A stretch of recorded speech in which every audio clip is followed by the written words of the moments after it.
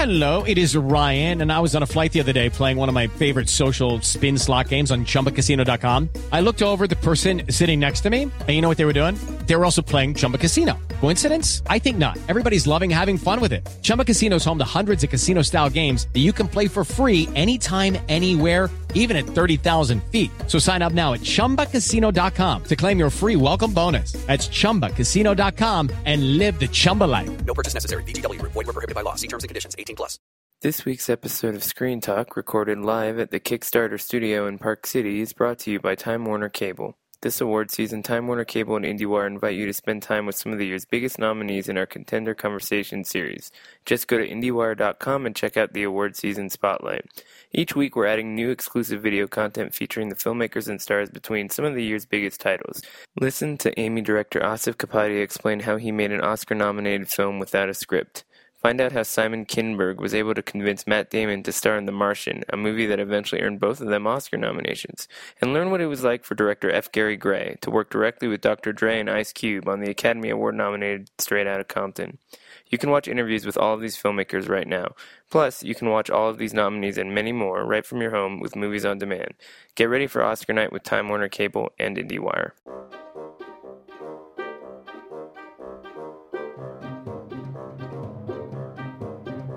Hi, everybody. I'm Carrie Putnam, Executive Director of Sundance Institute, and welcome to the IndieWire podcast here at the Sundance Film Festival 2016. I'm excited that Eric Cohn and Ann Thompson, two venerable observers of the indie scene, are going to be talking with you today about what their experiences of the festival have been. I think it has been a very eclectic and exciting and amazing year. I can't wait to hear what you guys have to say. Thank you. Thank you for being here. Thank you for coming. Of course. Give it up for Carrie Putnam, everybody. Thanks. It's amazing to hear anyone working at Sundance say such nice things after such a whirlwind of scheduling mayhem the last few days. And we're all still trying to kind of get up to speed. It's been one long weekend, and there's still a lot more film festival to come, but we have so much to unpack, from some of the smaller discoveries that we've seen to some really big buys. I think the best metaphor that somebody made to me earlier with respect to the weather was that Amazon was burning enough money to keep everybody else warm.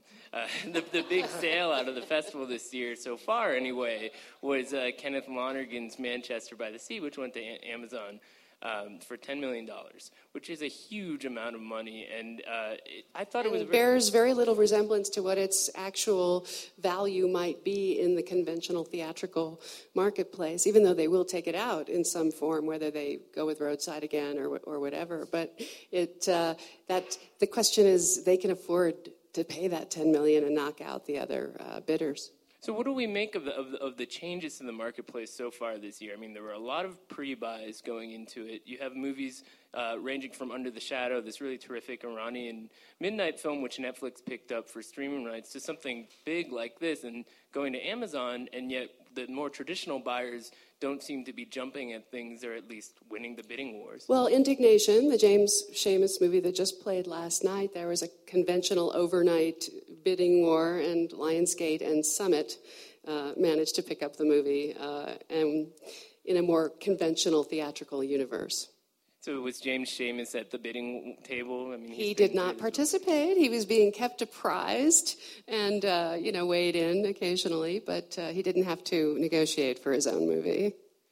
The other thing that I think is really fascinating about talking about the whole marketplace here is that it tends to hijack the narrative of quality. That people hear about big sales, and then they start talking about the big sales, and then we forget whether or not these are movies worth talking about in the first place. Well, when I was here, I didn't see Manchester, so I was of course doing an interview. This is what gets in the way of seeing movies, and so my Twitter feed went wild. And so I was looking at what people thought of Manchester. I was recognizing that they loved a movie that made them cry, that moved them, that demonstrated extraordinary filmmaking. You saw it. Do you agree with that enthusiasm?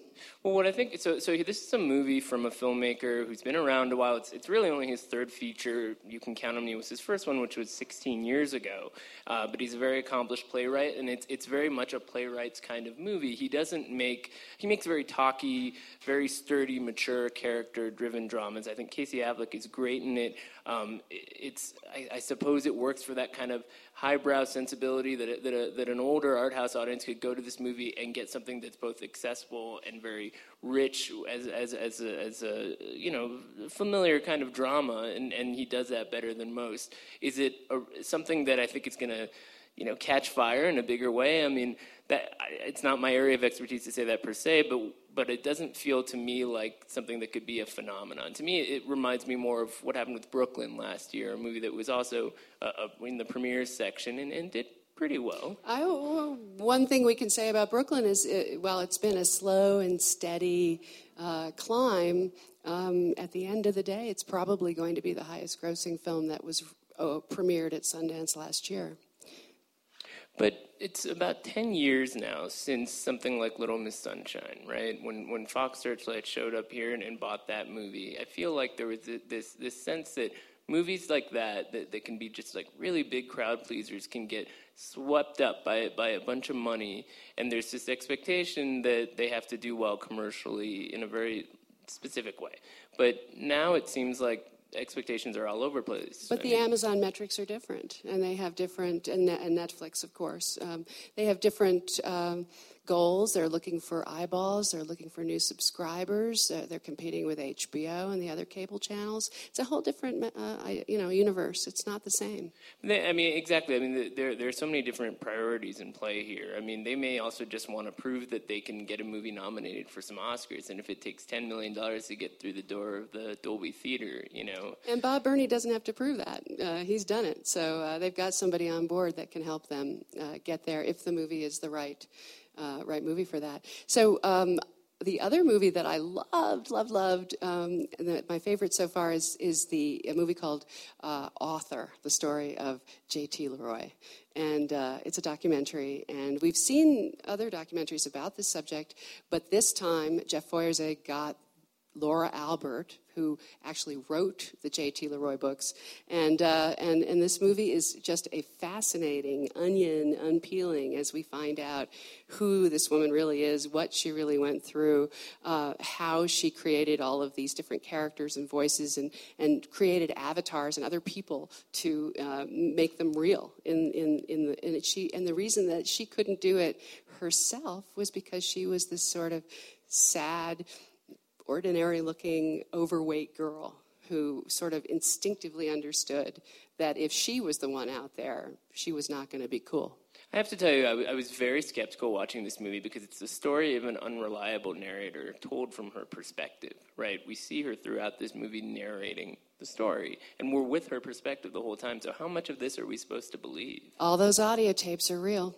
Well, that's what they're saying. She was a pack rat. The filmmaker, who is a reputable documentary filmmaker. He made The Devil in Daniel Johnstone, which was here. He said that this woman has one of the great storage archives that he's ever seen, and he had to go through all of the video, all of the. You recognize Courtney Love on there. You recognize this, Gus Van Sant. I mean, these are not recreations. These are real audio tapes from answering machines that tell the story a lot of the time. But there are still a lot of details here that I think are murky and worth unpacking. And what I think is worth singling out here is that irrespective of whether or not everything you hear is exactly how it happened in this movie, I don't position that as a knock against it. I think because it's about sort of these different identities, it plays with that and it kind of puts you in that world and lets you understand how she herself was wrestling with this sort of personality crisis, as it were. Well, you could argue that she had she doesn't admit to having multiple personality disorder. What she wants to claim is that she's an author and that she writes characters, and in this case took that to, channeled these characters and took that to another level. But what it also is about is the idea that women don't get the same respect as men, and how do you create a celebrity that other celebrities are going to be drawn to and fascinated by? Now, the writing itself was what drew them, but clearly Samantha, the sister-in-law who played J.T. Leroy, was part of the equation. All right, so speaking of women sort of struggling to find their place in the world, let's talk about a movie that I know we don't quite see eye to eye on, because that's always much more fun for us to discuss. Recently, we both saw the new film from Kelly Reichardt, Certain Women. So this is a filmmaker who has been at this festival since her first feature 20 years ago, and she's been, I think, remarkably consistent in terms of her style. Movies like Old Joy or Wendy and Lucy have this really compelling kind of minimalist approach to exploring American society. And even Certain Women, even though it's a bigger ensemble drama than some of her other films, I think brings that style to that approach in a fascinating way as it explores different characters' lives. And I think it's really hard in a festival environment to parse the nuances of a movie like this. And I wonder if maybe that might be working against its appeal for some of the journalists who may have seen it already. Well, I will say that at the beginning of the movie, I believe it was it Trevor who introduced this movie? Do you remember? Trevor Groff. Yeah, I think it was. He said, it might have been John Cooper, but whoever it was, they said that this was the first time that she had been in the big house at the Eccles. And I'm not sure that was the right thing to do, honestly. I think I would have rather seen this movie in a smaller venue, and I don't know how to explain it to you. It didn't play well in that room, and it was too slow. And these very long takes. There was a lot of good things in it, and I understood what she was trying to achieve. But you don't have to put the audience asleep to get there. See, what you call sleep, I call energizing, but we just live in different worlds. But I think actually that hits on a really interesting point about kind of how the Sundance buzz can be very confusing in certain ways, especially if you're not here, because you hear about things playing well and things playing not well, and it doesn't always sync up with whatever the life of the movie might be. I mean, for example, another Eccles story that came out in the last few days was with the hordes of walkouts to Swiss Army Man, this movie that has a very particular narrative device that people have probably heard about involving flatulence and Daniel Radcliffe, but it's totally surreal and very singular in its vision. I mean, people have compared it to a Michel Gondry kind of eccentric storyline, and it's also a musical of sorts. There's all this great a cappella stuff in it. I mean, there's a lot going on there. It just has one sophomoric device that threw a lot of people off. But the walkouts create a different sort of story around this movie than the number of people who stayed and actually liked it. And what I heard was that there was another screening of the movie late last night, and nobody walked out. So I wonder if sometimes you have to take these reactions with a grain of salt, because just because a movie isn't necessarily working in a particular venue isn't indicative of some larger reception. And with all these buyers here, how can they be manipulated, or how do they see the truth in an environment that's so fraught with these different kinds of possibilities? Well, you also have a wide range of audiences here. You have the locals, and there are a lot of them that are coming to these movies. And then you have the cinephiles and the media and the industry and the agents looking for talent. And there's a wide swath of tastes represented here. And that's why I think when you get into the really big houses, you may not be playing for everyone. All right, so moving away from the bigger movies, are there any discoveries that you're particularly excited about so far this year? I know I've got a laundry list. I'm not going to say that Werner Herzog is a discovery, and I'm not going to say... I would say that Don Cheadle's Miles Ahead, which I finally caught up with, while it is a poetic and lyrical and delightful approach to Miles Davis, very fictionalized and not exactly what anyone would expect from a biopic, and I think that's to its credit. And it's a first film, not entirely polished, and I really liked it for being rough around the edges. I would single out a movie called Dark Knight from Tim Sutton, who's a filmmaker who was here before with a movie called Memphis. He's really fascinating, another minimalist of sorts, and this movie kind of deals with the Aurora shooting, although it's set in Sarasota, and the way in which it kind of builds up to that massacre, and at the same time it's kind of building away from it by exploring the day beforehand, is something I never really considered before, just as this creative concept of playing off of your understanding of an event while at the same time, kind of filling in a lot of the different details. And I don't know if it's a movie it's going to win a lot of people over, but there are certain people who are really receptive to that kind of style, like the same people who like Kelly Reichardt movies. And I think it could find that audience as it keeps playing around. I'm a huge fan of Wendy and Lucy. I always loved that, and I'm also a huge fan of Meek's Cutoff, which is a Western that Kelly Reichardt made. So I'm not someone who's out to get Kelly Reichardt. But I will say that the other thing that goes on here is talent discovery, and the movie Slight by J.D. Dillard. That's a talent. That's somebody that we're going to see again. And in Indignation, the actress Sarah Gaden, who I've been a fan of for a while, totally breaks out. And so it's fun to see. It's fun to see people who have been doing fine work and sort of, moving along finally get their due.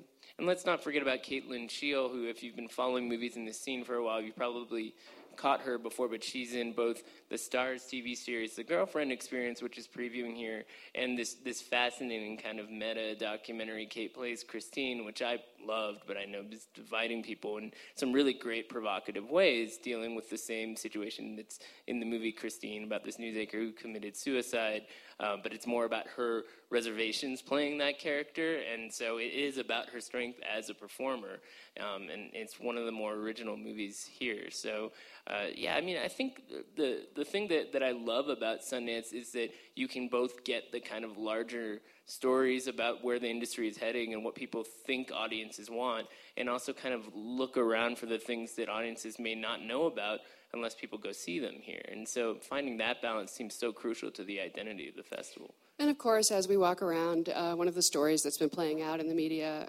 ad infinitum and not going away is the whole diversity issue that the Oscars had to deal with last week. And it's continuing to play out, and it's interesting to be here and see that all these initiatives, is trying to support women, the incredible diversity of the product that's here and the people who are attending. And it's a sign, that from the ground up, and certainly with younger generations, we're going to be fixing this.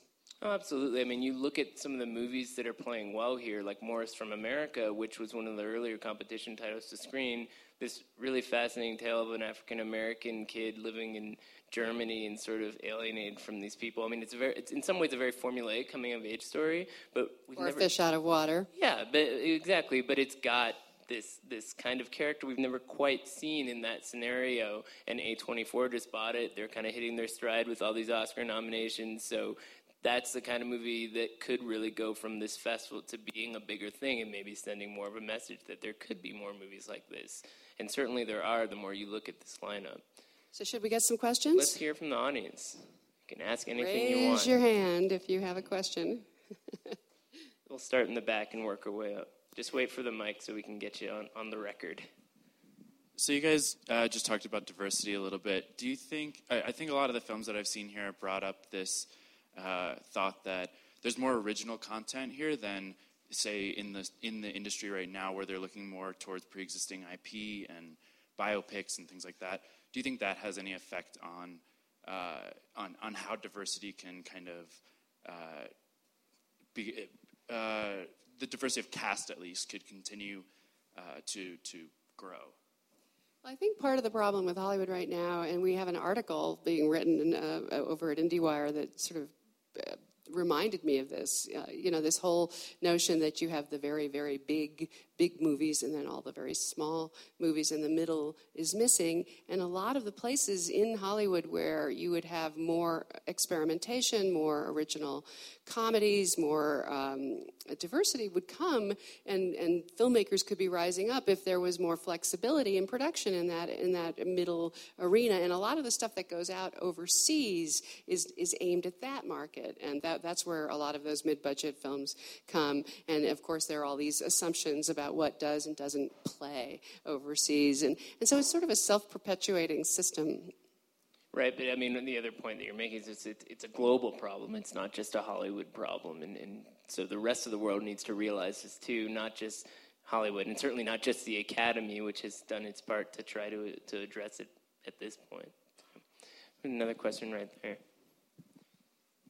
Given that the narrative of the festival so far, in terms of at least acquisitions, has been the surge of Netflix and Amazon, the streaming services, and how cautiously the big studios are playing it. I mean, could we possibly be entering a landscape where you come to Sundance to see these movies in a crowd, and then otherwise you're pretty much watching them at home? I'm afraid you're absolutely correct. Don't be afraid. No, I believe in the theaters. I think there's a way to do this. I just came from the Art House Convergence, which is a really cool. They're the people that got involved when the Seth Rogen movie, The Interview, was being taken out of theaters, and it was this sort of all the art houses that ended up picking up that movie and playing it. But basically there's a lot more alternative programming that's going into theaters, and there's ways that they're going to stay alive and ways that they're going to show 70 millimeter or whatever they're going to do.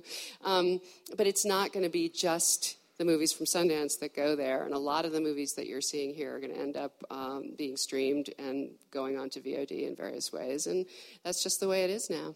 I think if you take the long view also, like the identity of the theater is changing, right? I mean, I know a lot of great places in New York that now are their business model is based around having a bar or a restaurant or something like that, and the idea that you need to have some sort of big theatrical release for your movie, well, in some cases that makes sense, and there's an infrastructure for that. There's a whole industry around it. Other movies don't stand a chance because they're just really hard to get people in the theater anyway. So this idea that certain movies might get to these platforms right after their premiere, I think is very positive for the kinds of movies that I like, which Anne loves to call artfully arcane, because those things, I mean, if somebody spent a lot of money on them and tried to put them in the theater, they'd be wasting everyone's time, I mean, including the filmmakers. But I remember seeing this movie, The Comedy, here a few years ago, another one that had all these walkouts, right? But then when it showed up on Netflix and there was just that play button sitting there, gradually it started to develop a different kind of fandom. And that made me realize, you know, you see so many different kinds of movies in an environment like this. If that audience is out there for a certain kind of movie, let's say something like Swiss Army Man, who cares if 50 people walk out if, 5,000 can watch it at home, a week or two later. So, I mean, to me, I'm very excited about just more of a diverse marketplace for these things because there's a lot of diverse stuff that needs to be seen. The other thing that's certainly breaking here is at the New Frontier where lines of people are just snaking around, and we in the media are trying to get how can we skip the line and get in and see some of these movies. A lot of it is the VR stuff. It's pretty exciting. Yeah, Redford talked about this a little bit in the opening press conference, how he's not sure it makes sense to have an actual headset, that there's one step that needs to be taken still with that technology to make it a little bit easier. I've toyed around with it a little bit, and I'm looking forward to checking out more of it at New Frontier this year. But what I'm really curious to see is when somebody figures out, what are the rules of telling a story in this technology? Because there's been a proliferation of this stuff. And 10 years ago, when New Frontier started, it was kind of this tiny weird thing on the side, and now it's this whole phenomenon. But I still feel like we don't know how to talk about it. It's fun. People are exploring, and they're exploring all the different aesthetics of the genre, if you like, or of the format. You can have a concert movie, or you can have the kind of experience where you're crawling along a wall, afraid you're going to fall into the abyss, which is not my idea of a good time. Oh, I thought you were excited about that one. Who knows, maybe a year from now, Amazon will spend $10 million on some headset experience. Let's take another question. It's kind of jumping back to the Oscar and award season contenders. I'm just curious what your take is. I mean, you talked about Brooklyn. It did fantastic here. It got a lot of buzz. But then, this is happening in January, and award season really doesn't kick off until September, October, November. If you guys can talk a little bit more about how you think movies that have success here or the smaller ones that have success here can get the acknowledgement that they deserve come award season when they've got 9-10 months. Well, the way that game is played a lot of the time is that even if it waits until the fall, they hit a whole other series of film festivals, so that it's almost like an amplification and a revision of what happened at the first one, and then the fall film festivals. That's what happened with Brooklyn. Become the launch pad for the awards campaign and the release. Yeah, and the documentaries, Cartel Land is currently nominated for Best Documentary, and that started here. And I remember their first screening at Sundance was like 9 a.m. or something like that. And the word of mouth built very slowly for that movie. But it was a partnership because the Orchard picked it up for theatrical distribution. A&E did the broadcast. And so there was this convergence of forces that brought this movie back into the conversation in a bigger way over the course of the year. Catherine Bigelow got involved. And so step by step, you kept hearing about this movie in different ways. Near the IndieWire, the current IndieWire office on Broadway in Lafayette, there was a big billboard that went up just a few months ago, and now it's nominated for an Oscar. So Sundance may be the start of possibilities for award season, but people have a long year of work ahead of them if that's really where they're going for. So, all right, one final question. James? From our publisher, James Israel. Better be good. Speaking of award season, what's your take on The Big Short winning the PGA? Had to go there. Sorry. There is a three-way race, or there was, okay? There was a three-way race, I thought, between the movie that got the most nominations, The Revenant, where Leonardo DiCaprio is most likely to win Best Actor. And then you have The Big Short, which, like The Revenant, opened late, so it has a lot of momentum behind it. And then you have Spotlight, which was the early front runner. And sometimes being the early front runner is a bad thing. And although Spotlight did very well, it got a lot of nominations. So I think that the problem, though, is that it may be a little bit like last year's Boyhood, in the sense that it's a kind of a small indie movie without a lot of the branches of the Academy necessarily voting for it, except for liking it. It's not going to win a lot. He would have to win maybe screenplay and Best Picture and maybe nothing else, which would be very strange. It doesn't happen very often. And so The Big Short starts to look stronger because the PGA tends to be predictive, and if you win the PGA, you tend to win Best Picture. And I will suggest to you that SAG, which is the next big award show, might go to The Big Short, and if it does, that will be the Best Picture winner. We didn't really see this coming months ago. It was completely No, people like to blunted. remind me that I was skeptical of The Big Short because it's a comedy, because it's such a raucous, broad sort of, wink at the audience, put Margot Robbie in a bathtub kind of comedy. And the reason that it is overcoming that is because it is so serious about its actual intentions. Well, in any case, there's a lot of other movies worth talking about that have nothing to do with award season. So why don't we get back to We're on doing vacation. that? A sleepless vacation, as it were. Many All right. deadlines await. Thank you all for being here in the midst of all this craziness. And thank you, Kickstarter, for having us.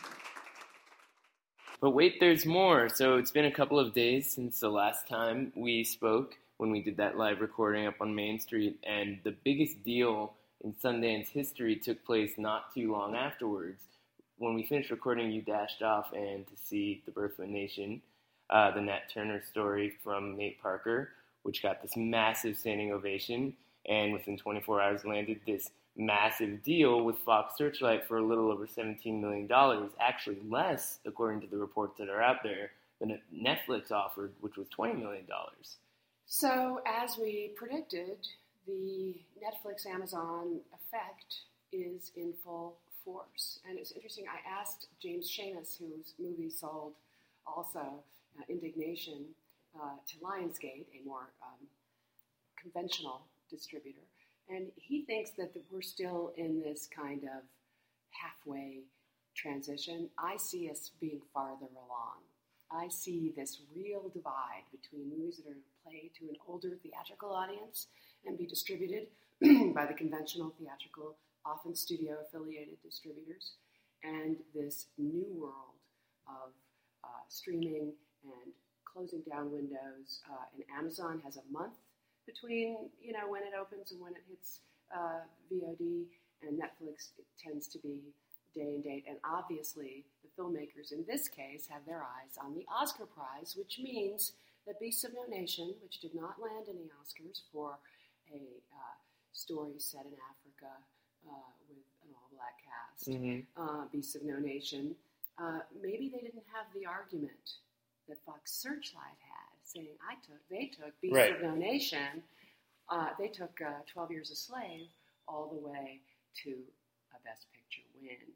And so I was there. I got there late because I was running from the podcast. I stood through the entire movie I wasn't worried about that. I was totally engrossed, shifting my weight a little bit, but I was not surprised when the entire audience rose to their feet and stayed through the entire credits. And then he brought everybody who worked on the movie onto the stage. And the other thing that struck me about Nate Parker, he gave up, he worked on this for 7 years. He gave up acting for 2 years to make sure that this movie got made against a lot of opposition from people saying, this movie won't play overseas, that kind of conventional wisdom. Well, if Searchlight exceeded their $15 million cap, paying $17.5 to get this movie, paying more than they ever would have because of the competition in the marketplace, they believe that it will do well at the box office, and I think they're right. Well, I think the thing that's so compelling about The Birth of a Nation is that when you see the movie, and I think a lot of people are going to, it's not that it's breaking any rules or doing something you've never seen before in terms of how it tells the story. It's more particularly that it's this story. Right. That there are so many tropes that have been used in the service of white narratives here that are being sort of reappropriated. I mean, the most obvious point of comparison being Braveheart. There's a shot that looks like something out of Braveheart in this movie, and it really does seem like he's reclaiming that. And so while I don't think that it's a great piece of filmmaking, in some ways it feels very old-fashioned in terms of the way the story unfolds, I get that it's rousing, and with the controversy around the need for greater diversity in Hollywood and so on, it's being empowered by that. It's in the zeitgeist. But I think the distribution question is part of that as well, because the distributors want to figure out who's best, how can they capitalize on this conversation, and Searchlight knows what they're doing in that respect better than any of these other folks. And so I don't think it's just that, the Netflix does a day and date kind of a thing, and they'll watch Beast of No Nation in theaters and all that kind of thing. It's that the story around 12 Years a Slave was strong, but you have to remember that was a Steve McQueen movie. It was an art film that happened to have a certain kind of access point for people and spoke to certain issues that excited people. This is a historical narrative that I think is much more accessible, and so that it's a crowd pleaser. It's bigger. Let's not put too fine. This is an accessible, conventionally told. As you say, it gets you really worked up about what these people are going through and how, and they rise up and they fight their oppressor, and that's where you get the Braveheart comparisons. But they go to war. They become warriors. Yeah, I think that is so different from the kind of victim-slave narrative that has dominated most of this conversation in the past. And it's a good thing for our culture. I think, I'm like I said, I don't want to be the naysayer who doesn't love this movie. I think that it's a statement, and in that sense, the polemical value of it is more valuable than the movie, and I'm glad it'll get out there. Maybe it'll fuel other kinds of movies. It's also worth noting that just the diversity question at Sundance this year has been very well addressed all across the board. It's been a diverse Sundance, there's no question about it. Morris from America, The Fix. Everywhere you look, you see different skin tones and cultural experiences. And so, maybe there's something about the alternate nature of this marketplace that could be sort of working its way up to the mainstream. Well, I think this is a generational thing, and I hope that's true. I mean, even just walking around, seeing the movies, being on the street, you just recognize the Sundance world is not a white world.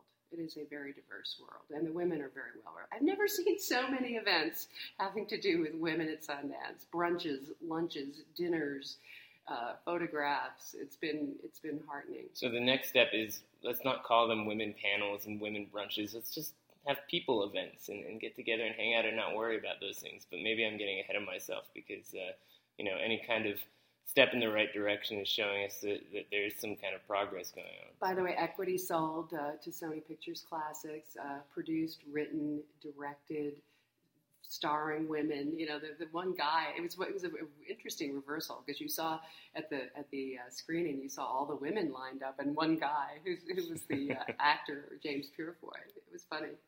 In any case, there's still a few more days as we're recording here, and we don't know what could happen at the award ceremony, and we don't know if there will be any other last-minute deals before the festival is over, but certainly we've seen a lot of stuff.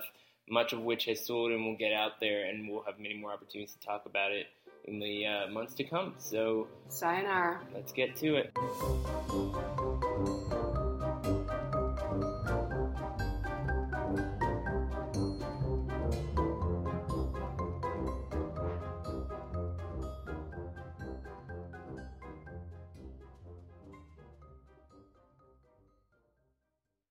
Hey guys, it is Ryan. I'm not sure if you know this about me, but I'm a bit of a fun fanatic when I can. I like to work, but I like fun too. It's a thing. And now the truth is out there. I can tell you about my favorite place to have fun. Chumba Casino. They have hundreds of social casino style games to choose from with new games released each week. You can play for free anytime, anywhere. And each day brings a new chance to collect daily bonuses. So join me in the fun. Sign up now at ChumbaCasino.com. No purchase necessary. VGW Group. Void where prohibited by law. See terms and conditions. 18+.